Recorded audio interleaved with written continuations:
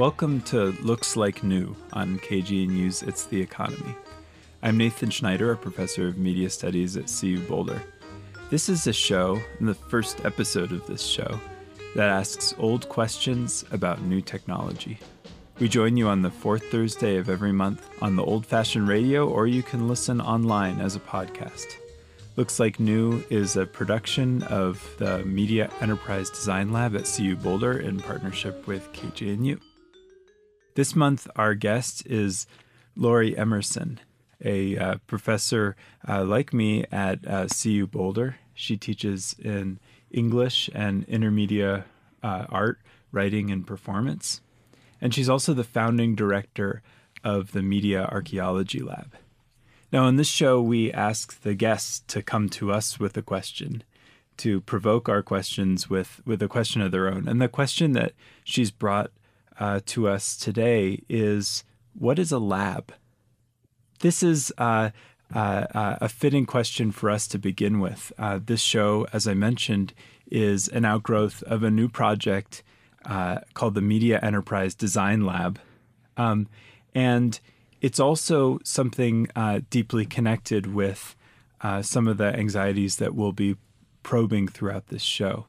The language of the lab introduces this kind of scientism, this image of white lab coats, none of which we at the Media Enterprise Design Lab have any of. We have no space. There's no physical lab. There's no costumes. There's not a whole lot of science going on. But that word still evokes something. That word is still something that we're playing with and engaging with. And it's something that Laurie Emerson has been engaging with and playing with also in her Media Archaeology Lab. Now, this show takes its name, Looks Like New, from a phrase repeated throughout the work of the French agrarian poet and founder of the Catholic worker Peter Maurin. He would say over and over, use this phrase, so old that it looks like new, a philosophy so old that it looks like new. And I've found in my work over the last few years that this is an interesting litmus test for things worth paying attention to. What are the things that are so old that they look like new, that have both a kind of freshness in the moment, but also a connection to the past? If you've been listening to this time slot on KGNU for a while now, you might have heard the previous show I was working on called the Co-op Power Hour. One of the reasons I got so interested in cooperative enterprise and cooperative businesses across our region is that those are a kind of thing that's so old that they look like new. They are something that a new generation is coming into for new reasons, but they have roots back in our past. And this is something that we'll be looking at. This is a theme that we'll be coming back to over and over again on this new show, looking at different people, especially engaging with technology, engaging with the things that seem so new, but asking questions that are of a different time, that resonate backward, that have a kind of deeper temporality than what presents itself immediately in the moment. So, Laurie Emerson, welcome to the show. Thank you for being the first guest on Looks Like New. Thank you for having me, Nathan. It's great to be here. Well, let's start with, you raised the question of what is a lab. Let's start with the question of what your lab is. Tell us a bit about what the Media Archaeology Lab is and what it looks like. Well, the Media Archaeology Lab is intentionally an ongoing, open-ended enterprise. And I think in that sense, I'm trying to use the lab as a way to undo or rethink assumptions about what labs are and what labs could be. So the Media Archaeology Lab is basically a space where we have still functioning media going back to the 19th century. Our collection is strongest with our collection of computers and vintage game consoles from the 1970s and the 1980s. And what makes the lab really special is that everything in the lab works and is meant to be turned on, played with, tinkered with, experimented with. And to that end, we have an ongoing artist residency series run by curator Maya Livio at the CU Boulder. And we have an ongoing stream of artists coming in from around the world to play with these machines and respond to them by creating art projects. So superficially, that's what the lab is. But again, I'm also trying to use the lab as a way to experiment with alternate administrative structures to try to turn the lab into a non-hierarchical communal enterprise so that it's open to all kinds of people and it affords all kinds of people opportunities to take up teaching projects, pedagogical projects, again, art projects, research projects, really whatever they want. And you see this at play when I've gone in there, sometimes announced, sometimes unannounced, and find people working on one kind of odd project or another. I mean, I think a couple visits ago, I walked in, saw somebody from a faraway place visiting and working on old Apple HyperCard programs, using the technology that is allegedly obsolete to do something new, to do creative work, to do art. Now, tell us a bit about where this came about. What is the origin story of this place? The lab started about a year after I got hired at CU Boulder, and I was very fortunate to get a little startup grant from Atlas, a little entity on campus dedicated to technology, media, and the arts, basically. And I was one of the first people at CU to be hired in the arts and humanities explicitly to work on digital media. So I think people were very excited. I can't believe it's only been 10 years, but 10 years ago, a person like me at CU was pretty unusual. So to better support me, Atlas gave me $20,000 to start up a lab. And I think that they probably thought I was going to do something regular. Like a physical lab with a bunch of computers that English majors could use because I was hired into the English department. And I did a bit of a, 360? Maybe it was a 180. I don't know. And instead decided to stockpile Apple IIe computers because at that time I was really in love with an experimental Canadian poet by the name of B.P. Nichol. B.P. Nichol worked in so many different registers as a poet and a writer.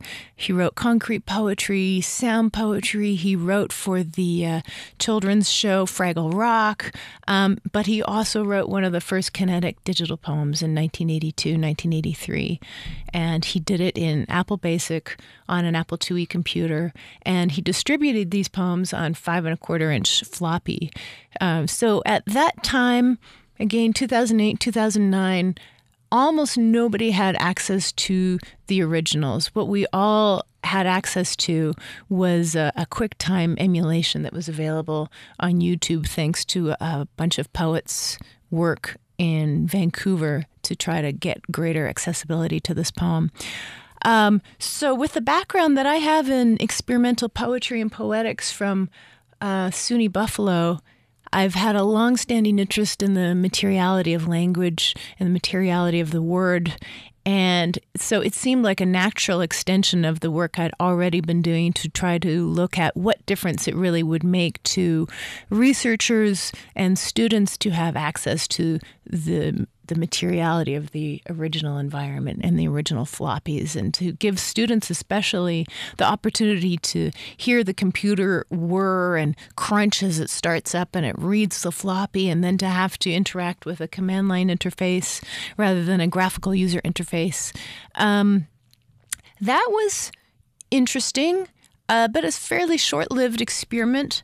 And very shortly after I stockpiled these Apple IIe computers, I started to get interested in the other comparable personal home computer of the time, which was the Commodore 64. And I think just that opened up the lab to become what it is now. And I just started accumulating all kinds of weird and wonderful artifacts In fact, in 2009, it was fairly unusual for people to be buying vintage computers, especially on eBay. So I happened to start making friends with some of the people on eBay selling their goods, and they then started to give me things, which is really wonderful.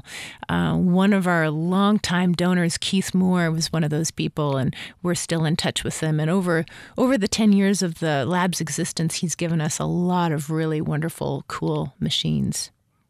What is the world? What is the world out of which he comes, out of which the other people who have come to support the lab come? What is the community out of which you draw this raw material, these machines? Yeah, that's a good question. Well, Keith is a long-time home brewer, tinkerer, and he cut his teeth on computing and electronics in the 1970s, as far as I know, working with his dad, I think. And he's been working in the computer industry since, I can't remember, but probably the early 1980s. And he just has a real fervent passion for getting at the insides of computers, getting at the guts, and making and building things from the ground up. And I think he's equally passionate about trying to give people access to the insides of their computers, which they really don't have anymore.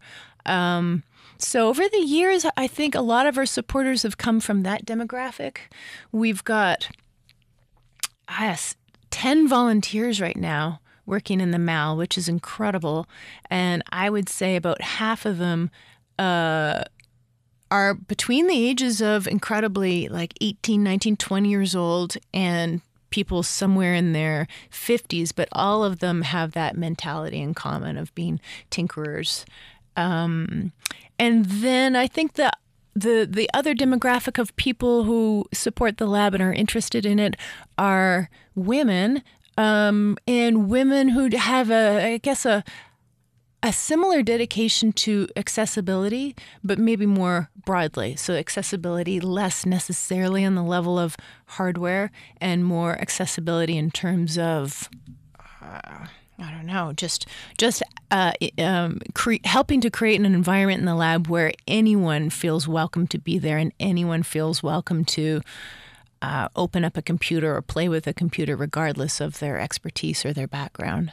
Right. A lab is normally, it strikes me as a permission space, right? And a space where you need a certain level of expertise to enter in. Yeah. You need to have certain qualifications. You need to know a certain language, all these things. Yes. What do you do to help create another kind of space in this lab? Yeah. I've been asked that question before, and I can't quite put my finger on it. It's strange, but just creating the intentionality towards making it open seems to produce that effect. But I have thought hard about, as much as I can, about the lab. So I think about decor, as goofy as that sounds. I really try to make it appear to be a playful, welcoming space. So we've got rainbow carpets. And I also try to think about the ergonomics of the space. Like, what is the ideal arrangement of computers that will make people feel like they have the right and the privilege to touch them and play with them? I try to think about what spatial arrangement of the furniture or the arrangement of the exhibits will make the lab appear less like a museum entity and more like this open-ended, playful place. Also, I think the way in which I really make it clear that the lab is open for anyone to come in and take up any kind of project that they want. Eventually, people started to believe me, and then they came to the lab and stuck around. Yeah. And so this language of the lab, it sounds like kind of came about by accident. Was it kind of assigned to you by the original funder, by Atlas, when saying, here's money for a lab, or did you come to them saying, I want to have a lab? No, that's a really good question. Yeah, they originally suggested that I start a lab, and I think I took that up. Uh-huh. And at the beginning, I called it the Archaeological Media Lab rather than the Media Archaeology Lab, because I actually had no idea that there was this field that it was thriving in Germany called media archaeology. At that time, 2008, 2009, I really don't think there were that many labs in the arts and humanities. At the same time, I can't say that I gave it a lot of thought about the significance of me calling it a lab. But I can say that at CU, calling something a lab rather than a center or some other name gives you a lot of institutional freedom that I didn't realize I was granting myself. Something that people in the humanities might not have known about or experienced.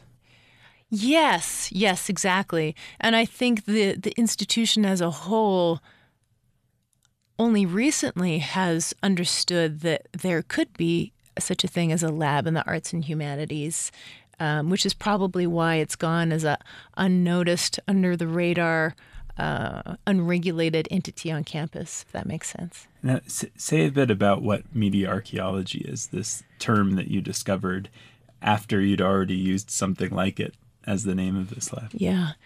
Well, I've come to realize that media archaeology really doesn't have a firm, established definition. But when I first came to it, I understood it as an approach to history and the history of technology in particular that was invested in, first of all, rethinking what history is and trying to think about history of technology in particular, not so much as an accumulation of technological innovations that build on each other and create this beautiful linear narrative arc of progress where we arrive at the present moment and everything is just inherently naturally better. But instead it was interested in critiquing that notion of history and rethinking it in terms of nonlinearity, I suppose, or ruptures. Ruptures is a really popular term in media archaeology that comes from the French philosopher Michel Foucault, who was similarly invested in going back and looking at history as a series of breaks rather than a continuous series of events. I hope that makes sense. And I mean, the archaeology metaphor really resonates with what you're doing. I mean, when you think about archaeology in the most conventional sense of like digging up old rocks and structures of ancient civilizations, right? You're relying on the degree to which those things exist still, right? Yes. The degree to which they've been preserved and the degree to which they have a life that might go on, right? In the way you think of the Great Pyramid, right? It is still living in the sense it's still being used and has human significance and so forth. And that kind of archaeology is something that is alive in this lab, where these machines are still being used as if they have life yet in them, rather than simply being regarded as a stepping stone toward the latest iPhone. Yeah, exactly. I think the idea of archaeology that I'm trying to deploy in the lab is both spatial and temporal in a way that it flattens, ideally, distinctions between past, present, and future. So let me try to explain that. I think archaeology is spatial in that we want people to uncover the layers of computing to try to get down into the guts and really understand how the hardware and certain design decisions to do with the creation of these machines really filters up to the surface and informs what and how you're able to do. So that's more spatial. It's temporal as well in terms of how we're trying to activate these machines so that we can understand the temporality of the machines in and of themselves. I hope that makes sense. So both of those things combined really makes the distinction between past and present null. You're listening to Looks Like New on KGNU Radio and online as well. We've been speaking with Laurie Emerson, director of the Media Archaeology Lab at CU Boulder. We'll be right back.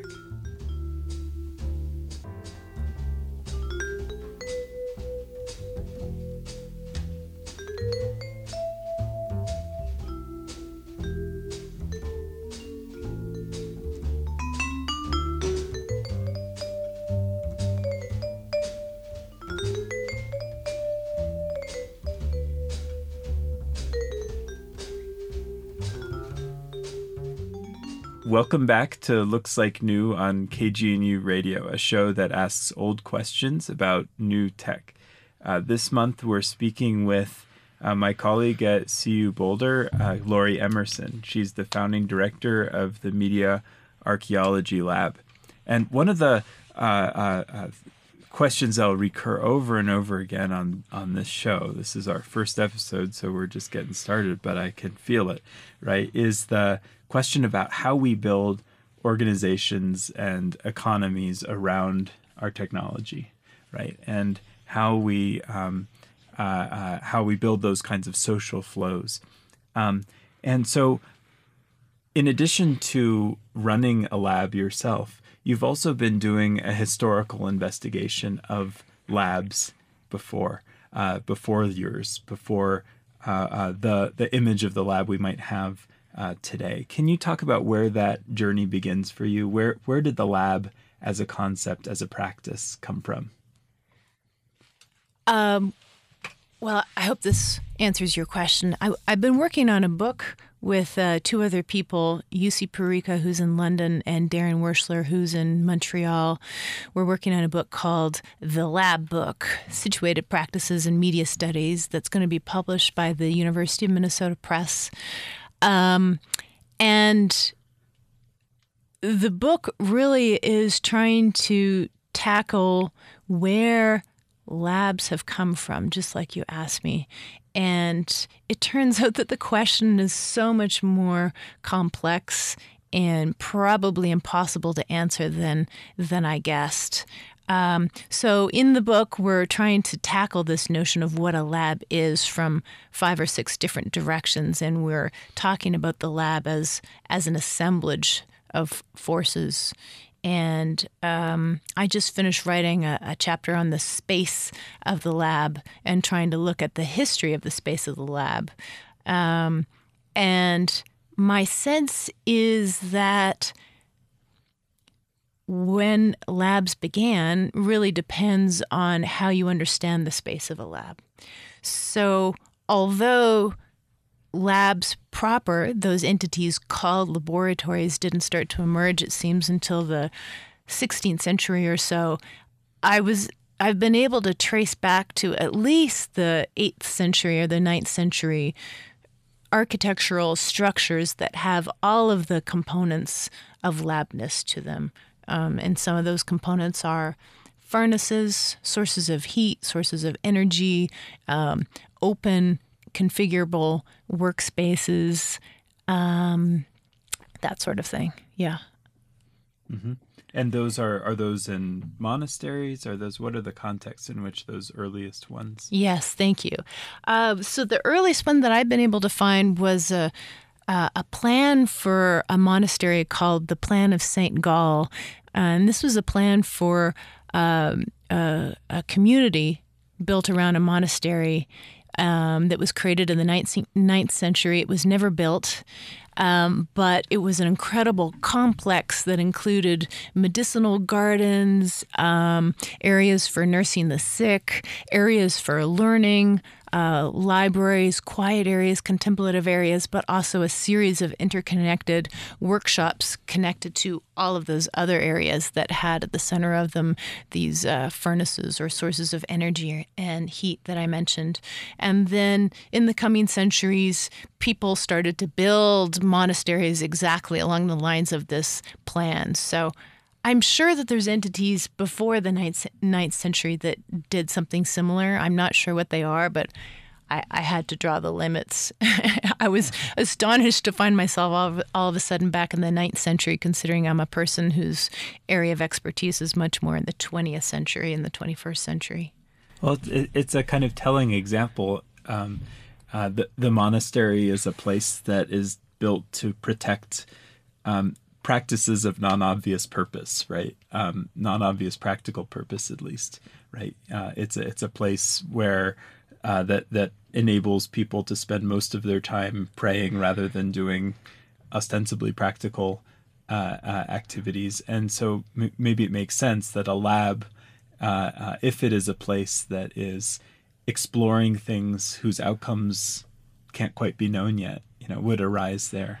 in a place that the society around had designated for the things that don't make sense otherwise. Yeah, that's a great way to put it. And it also really brings into relief how when you do explicitly call something a lab, it may not necessarily be a lab as we've historically known it, but it's much more about deployment, I guess, is the word I keep getting hung up on. Like they're trying to deploy a certain sense of something, or they're trying to deploy power, usually, or prestige or legitimacy. So just by calling something a lab, I guess, doesn't necessarily make it a lab. I don't know if that... Well, one object that you have in there is this big old closet-sized, what is it, record player, gramophone? Phonograph player. Yeah. And it's an Edison, right? Made by Thomas Edison's company. So, and that's another case that you take up in this research you've been doing, the case of Thomas Edison's lab, which has this kind of paradigmatic, like kind of, it's a name that we all know, kind of this founding myth of the great American innovator guy. Can you tell us a bit about what that lab looked like, how that was constituted, what kind of politics and authority were wrapped up in it as well? Oh, I have so much to say about Edison's lab. Well, let me see. As far as I know, Edison started up his first major laboratory in Menlo Park, New Jersey, and it got its start around 1876, 77, 78. And what's really interesting to me about that enterprise is the way in which he was very adamant about claiming that lab was new and unprecedented.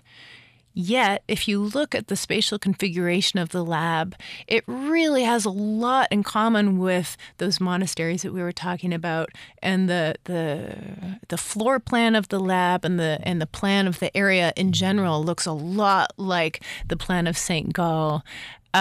So it's interesting to be able to track how Edison is trying to, again, deploy labness for the sake of profit, actually. So as far as I know, this was the first major undertaking to try to attempt to turn a lab into an entity that is oriented towards profit. There were apothecaries before that I'm sure needed to make a profit, but certainly not at the scale that Edison was aiming after. But the space of the lab, interestingly, was flexible and configurable, just like the spaces in those monasteries, and had a lot of opportunities for communal work projects, opportunities for workers to come together and collaborate. It had a little learning area, a library, a reading nook, and it also had an area that looked exactly like the apothecaries of the 16th century, which is really interesting to me. And he brought in a machine shop. So I suppose if Edison did innovate, his innovation was scale, that he had managed to take all these bits and pieces from these other entities that were invested in doing and experimenting and glom them all together in this one big sort of empty factory-style space.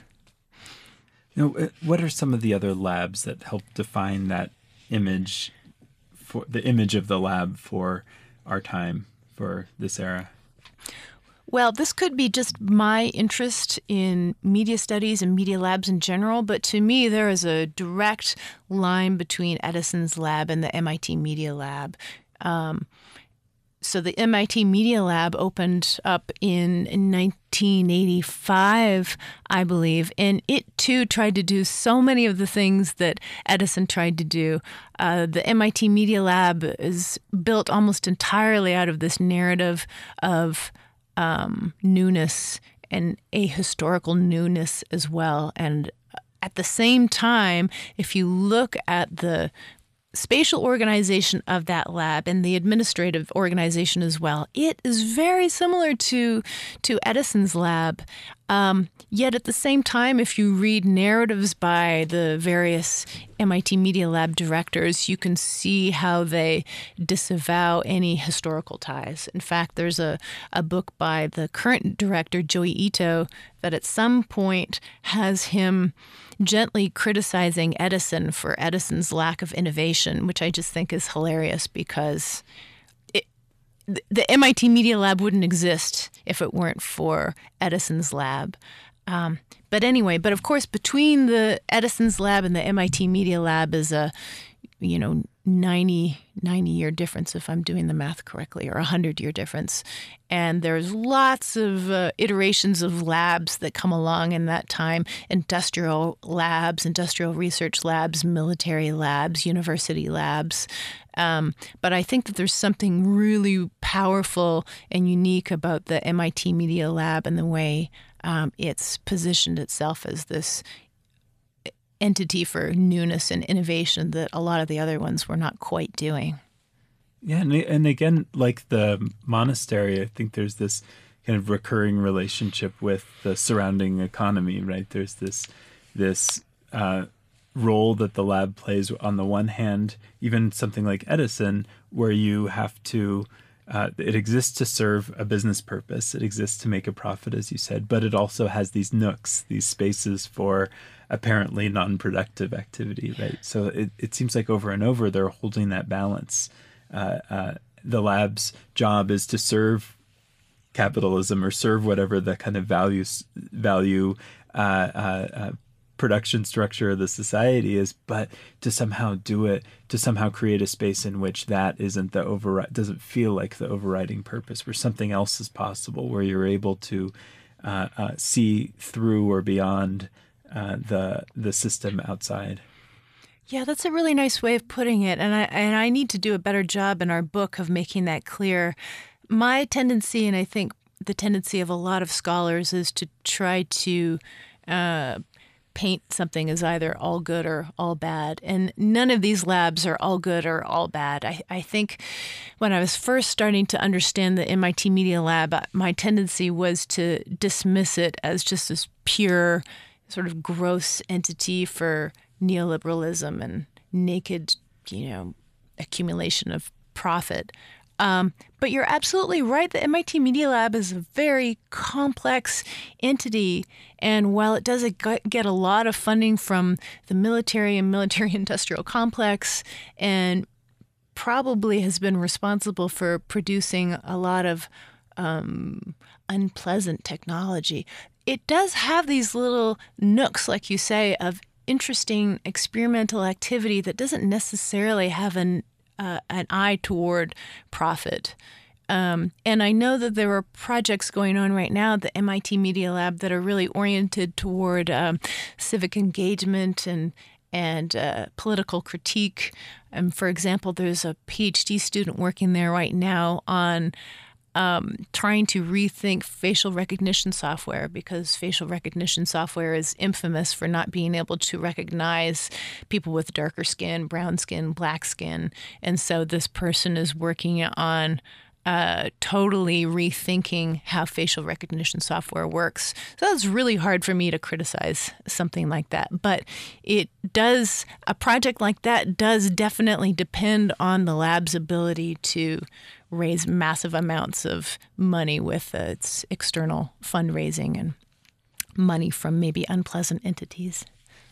And so when someone in the humanities takes up the language of the lab, is it always parasitic on the scientific use of the lab language? Does it always depend on that? Or is there something that a humanities lab can add? Is there something that is distinct about doing humanities and the arts in a lab format as opposed to a studio, or as opposed to simply the office or any other place where at the library? That's a great question. I think there are definitely some arts humanities labs that are parasitic, that really do depend on the aura of scientificity and legitimation around that term lab.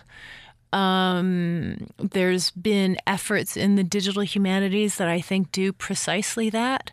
For a time, there was a director at the Stanford Literary Lab by the name of Franco Moretti, who I think did precisely that. And he became very famous for his work called Graphs, Maps, and Trees that tried to do a big data analysis of thousands of novels and claimed that that was the new literary studies.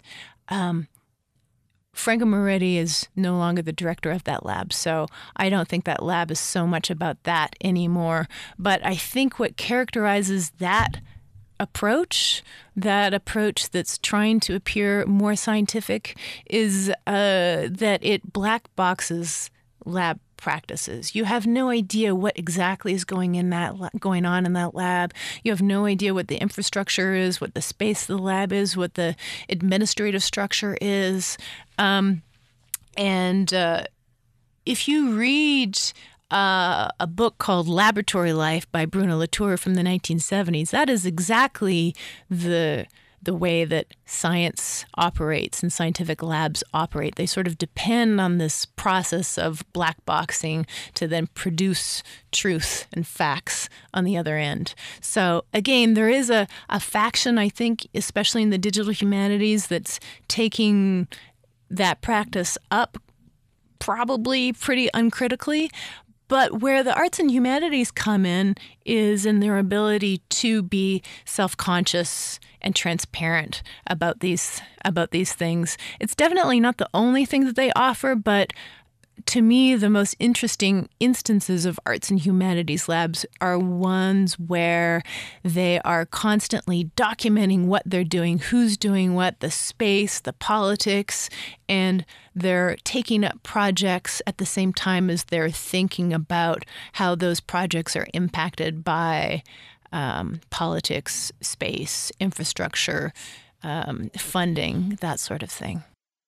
You're listening to Looks Like New, a new show on KGNU Radio. We've been speaking with Laurie Emerson. She's founding director of the Media Archaeology Lab at CU Boulder. Stick with us and we'll be back.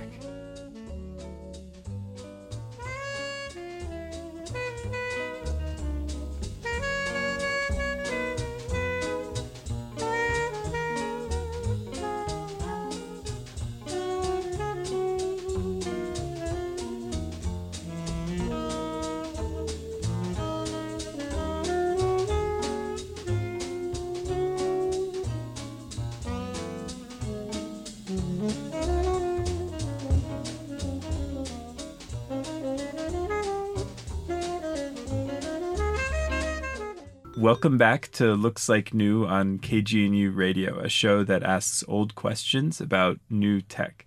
This month, we're speaking with Laurie Emerson, who directs the Media Archaeology Lab at CU Boulder. It's a place where you can go and use, play with, interact with old computers and other kinds of machines that all still work. It's in the basement of a building on the CU Boulder campus, and I really recommend taking the time to get to know it sometime. Laurie, tell us a bit about what people can do there. What you enter into this space that you've created. What opens up before you? What can you? How can people start tinkering, start finding, start exploring it? I think what makes the lab so wonderful, but also sometimes overwhelming, is the sheer number of things that you can do in the lab. And I have a compulsion to just collect whatever weird things people give me. So when you come in the lab, people might be overwhelmed with the number of things facing them. You first come in the door and there's a whole wall of software going back to the late 1970s. boxes. Boxes and boxes. Back when software came in boxes. Yeah, I know. Beautiful boxes full of documentation and manuals. And had manuals. Yes, exactly. We do actually have a pretty substantial printed matter selection or collection that I'm proud of. It takes a little bit of delving to see how valuable it is, but once you start looking around, you see that it really is from a whole other era of computing and technology. We've got manuals for all of the machines in the lab, and some of the manuals that are most interesting to me are ones like the manuals that came with the Apple Macintosh from 1984 that explains in very fine detail what a window is, how you double-click, pages and pages of tutorials teaching people the skill of how to double-click, which in itself I hope is valuable for people in terms of defamiliarizing technologies and techniques that have become over-familiar right now. To go back to that wall of software, likewise, we've got a lot of software on typewriting. We've got all this weird, interesting Mavis Beacon software from the 1980s that's sort of teaching women how to become really efficient typewriters and doing it with software. And then going further back, we also have manuals for how to be effective secretaries. And then we've got the requisite typewriter and typewriting station of the era to go with the handbook. So much of the lab just gives you the freedom, I think, to revisit alternate careers, ergonomic situations, technologies, pieces of software that have either totally disappeared from view from our contemporary culture, or just are inaccessible because they're too old. So people can play around with secretarial software, typewriting, video games. You can play with the earliest iterations of word processing software going back to the 1980s that really gives you insight into how that ubiquitous piece of software, Microsoft Word, might be completely different. You can play with totally different modes of computing. You can turn on the Altair 8800B and experiment with what it's like to compute using switches. It's an 8-bit computer, and the switch moves up, and that is a 1. The switch moves down, and that is a 0. And then the output is these flashing red LED lights. So I like to invite people to imagine, what if computing had taken that direction, and what we were carrying around with us are little computing boxes with switches rather than these very glossy, shiny, graphical user interface devices. It's a different theory of accessibility. You were talking about accessibility earlier, right? That was at work in that time. Today, the notion is that there are no more manuals. There's no more explanation of the double click. I'm glad you mentioned that. I remember once signing up to volunteer to teach computer classes for people at a community center, and I had this whole curriculum planned. At the time, I was a soon to fail computer science student in college, and I had this whole plan laid out about what I wanted to teach. And I realized on the first day that most people there, many were recent immigrants who'd come from places where computers were less ubiquitous. Really, it was actually the physical acts of double clicking we had to focus on. I just didn't expect that. Yeah. But the idea that there would be a manual explaining those kinds of things, that the creators had to take it upon themselves to explain and actually speak to the reason of the user, rather than this expectation that everything must be intuitive, which in turn, I think that the expectation of intuition, it hides so much of the functioning of the machine. It has to be hidden in order to create that illusion. So you don't get that. You don't get those ones and zeros. You don't get to interact with the machine at these closer, lower levels. Yeah.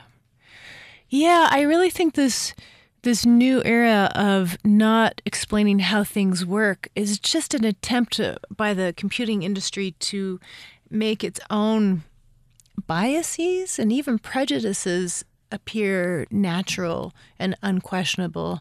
I don't think there's any individual person sitting there and consciously plotting to make this the case, but that is exactly what's happening. And I can see it and experience it very clearly when I attempt to play video games. So I was not raised on gaming like a lot of other people who come into the lab. And in fact, I've played very few video games in my lifetime. But I can say that gaming has evolved so much now that it is impossible for me now to play a contemporary video game because it doesn't come with any manual, and I'm somehow magically expected to understand how all the controls work and the logic of the game. And it's unfortunate, but there's a lot of other ways that it works as well. Like, all machines are unquestionably biased toward right-handed people. They're all unquestionably biased toward people with very good sight, for example. They're all unquestionably biased towards people who have good, I don't know what the word is, tactile coordination with their fingers to make possible all of the swiping and the turning and the moving of your forefinger and your thumb. Well, and it's striking to me how when I brought different people into the space, they're drawn to different things. They're drawn to one thing that they remember, and then from there they're able to kind of make their way into other things, into less comfortable spaces. One person who was involved in some of the early computing history was attracted to, the Osbornes up on the shelf, and then a lot of my students are drawn straight back to the games, right? You talk about not being comfortable with games, but you've got a great gaming setup, it looks like kind of a stereotype of an 80s gaming pad in some kind of old movie, right? Where you've got some cushions to sit on and big old TVs with big fat TVs, not flat TVs, right? And people gravitate toward what they remember, and then they kind of slowly branch out. And you realize in seeing that how cultural, how contextual technology is, how much it depends on what you learned in the moments where you're coming of age. Yeah, it's very true. I haven't spent a lot of time reading up on or theorizing nostalgia, but I do watch it operate in the lab in a really interesting way. And I know it's been a long-standing thing in academia to be very scornful of nostalgia. I don't know, I guess nostalgia allows you to just long for something that is no longer, so that maybe you're not accepting the present for what it is. I don't really understand how it works exactly, but to me, when I watch nostalgia operate in the lab, it's really quite wonderful and joyful. And the most obvious way that it operates is exactly as you just said, Nathan, where people come into the lab and they're immediately drawn to the computer that they were raised on. I can't tell you probably by now thousands of times people have walked into the lab and said the first thing out of their mouth, "There's the computer that I grew up with." And then they smile and they beam and they'll tell a story about how that computer was ensconced in their kitchen or their living room and, gathered around the computer with their families and friends and did whatever. But the other way nostalgia works really interestingly is when we have young people, 18, 19, 20 years old, come in and they behave as if they too are nostalgic for technology that they've never actually lived through or maybe never actually used.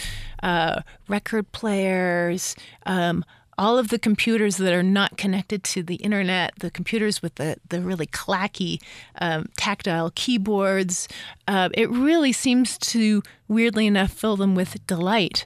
And the only way that I can explain it is that they're living through some sort of generational nostalgia. And then sometimes even what they'll do is they'll immediately start texting their parents. It's like they're channeling their parents' nostalgia as well. And they'll text you and say, "Oh my God, Dad, you wouldn't believe it. I'm using the computer you grew up with right now." Yeah.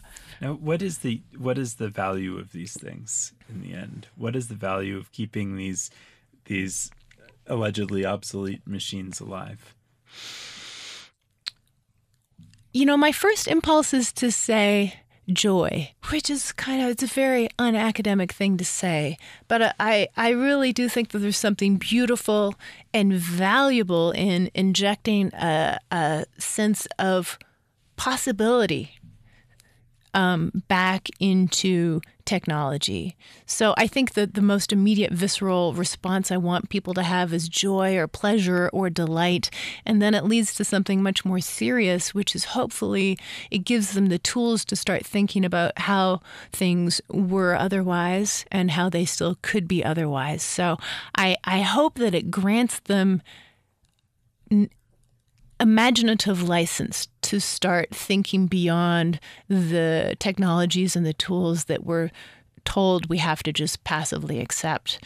And I hope that that actually has a very profound effect on them. It's not just merely daydreaming about some past that existed or some future that might still exist. It's to actually give them the ability to take that first step toward building and rethinking the technologies that surround them every day.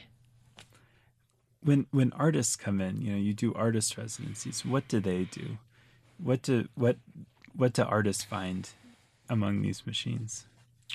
Oh, everybody that comes in the lab does something completely wildly different. But we did have a woman just in the lab who did a beautiful project of creating crocheted versions of old smiley Apple Macintosh faces.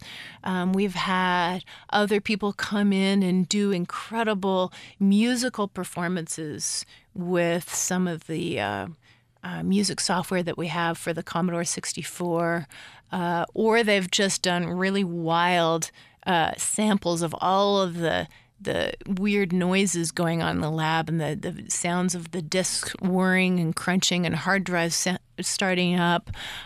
We've also had people do sort of artistic / research projects looking at the changing conventions of keyboards and how the keyboards that we have now have become ubiquitous or normalized in a very standard way, but how back in the 1970s keyboards were so wild and variable and non-standard, and just sort of tracking that evolution.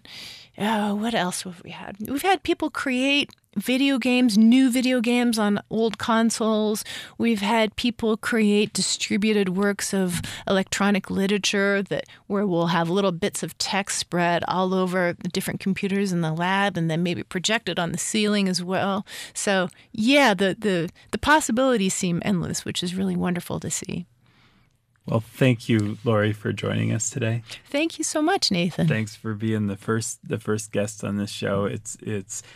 What the lab does is so intimately related with, I think, what I want to try to see emerge in these conversations that we'll be having every month on Looks Like New. So it's wonderful to have you as the first. Thanks. It's been a real pleasure. You've been listening to Looks Like New on KGNU Radio, a show that asks old questions about new tech. We've been speaking with Lori Emerson, who's the founding director of the Media Archaeology Lab at CU Boulder. We've been exploring the question of what is a lab. Find out more at mediaarchaeologylab.com. I'm Nathan Schneider. I'm a professor of media studies at CU Boulder. Looks Like New is a production of CU's Media Enterprise Design Lab in partnership with KGNU Radio. You can find out more about our work at cmci.colorado.edu/medlab. If you liked what you've heard, please spread the word about this show and consider leaving a review wherever you get your podcasts. I'd also love to hear from you with comments and guest ideas. You can reach me at medlab for Media Enterprise Design Lab at colorado.edu. I hope you'll join us next month.